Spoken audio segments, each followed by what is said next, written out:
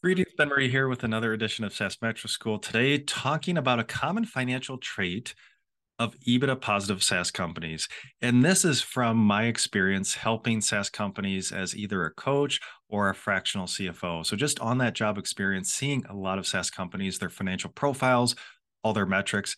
And there's one common financial trait that I see in just my experience that usually results in positive EBITDA or just a nice cash flow SaaS business, and that's org efficiency. And so, org efficiency, that's where we're looking at our employee base plus our contractor base and how efficient is our organization in generating revenue and generating profitability. And this is so important because when we look at a SaaS P&L, maybe 70 to 80% of the investment in a SaaS P&L is people and contractors. So just people in general. Wages, taxes, benefits, bonus, and commissions make up most of the expense on a SaaS P&L. And it's really important to understand the efficiency of that spend. So there are two common metrics. Well, one common metric, revenue per FTE, and then I created the ROSE metric, which is another org efficiency metric. And revenue per FTE gets thrown around a lot in social media posts, and to be honest, in the past, I didn't really pay too much attention to revenue per FTE because I was looking at so many other metrics. But now that I've had tons of reps with SaaS companies, it does come out that those positive EBITDA, those very consistent cash flow companies have a nice revenue per FTE number and a nice ROSE metric. Of course, there's so many variables here that can impact this. So it's not always true, but it's coming up more and more as I help SaaS companies that good org efficiency does result in nice cash flow and positive EBITDA. Of course, there are haters of EBITDA, but in the SaaS world, we just have to get used to it that we're going to always speak the EBITDA language, especially in the PE setting. So revenue per FTE, of course, is just total revenue divided by the number of full-time equivalents. Of course, we should include contractors. If we have significant contractors in our business, we should include contractors as well. Otherwise, we're going to overstate our revenue per FTE number.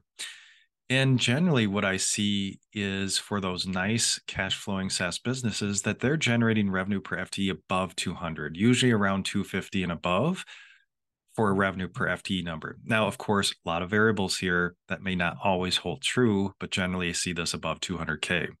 Then the ROSE metric.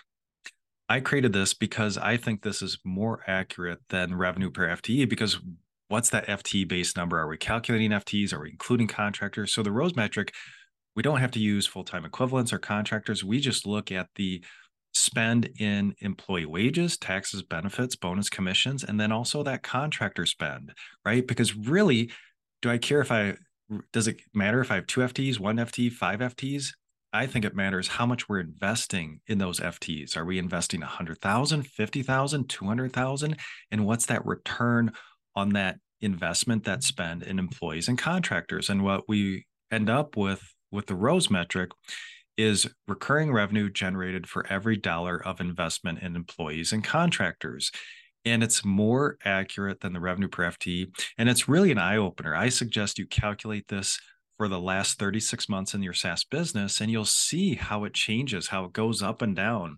And so if you are struggling with being positive cash flow, positive EBITDA, I would definitely calculate revenue per FTE, ROSE metric, and then also forecast these metrics and see where that's trending. Because if you are struggling with cash, trying to improve your cash balance, we need to see those metrics on a chart moving up and to the right. If they're not, it's going to be very difficult to improve your cash situation.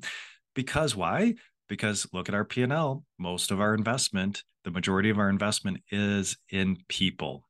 So org efficiency, I feel like, is just not used well within SaaS companies. We see a lot of these revenue per FTE benchmarks out there. It's kind of eye candy in social media, but we really have to put this in place and also put in place the ROSE metric in our SaaS business. And it's one of those key metrics that I use for SaaS companies, as well as it just seems like those nice cash flow businesses have a nice revenue per FTE, ROSE metric number, and then we're tracking that, forecasting that number to make sure we understand where it's going in our business. So a little bit, just, this is kind of anecdotal, a little bit backed up by numbers of just something that kind of a recurring pattern that I see of those nice cash flow businesses.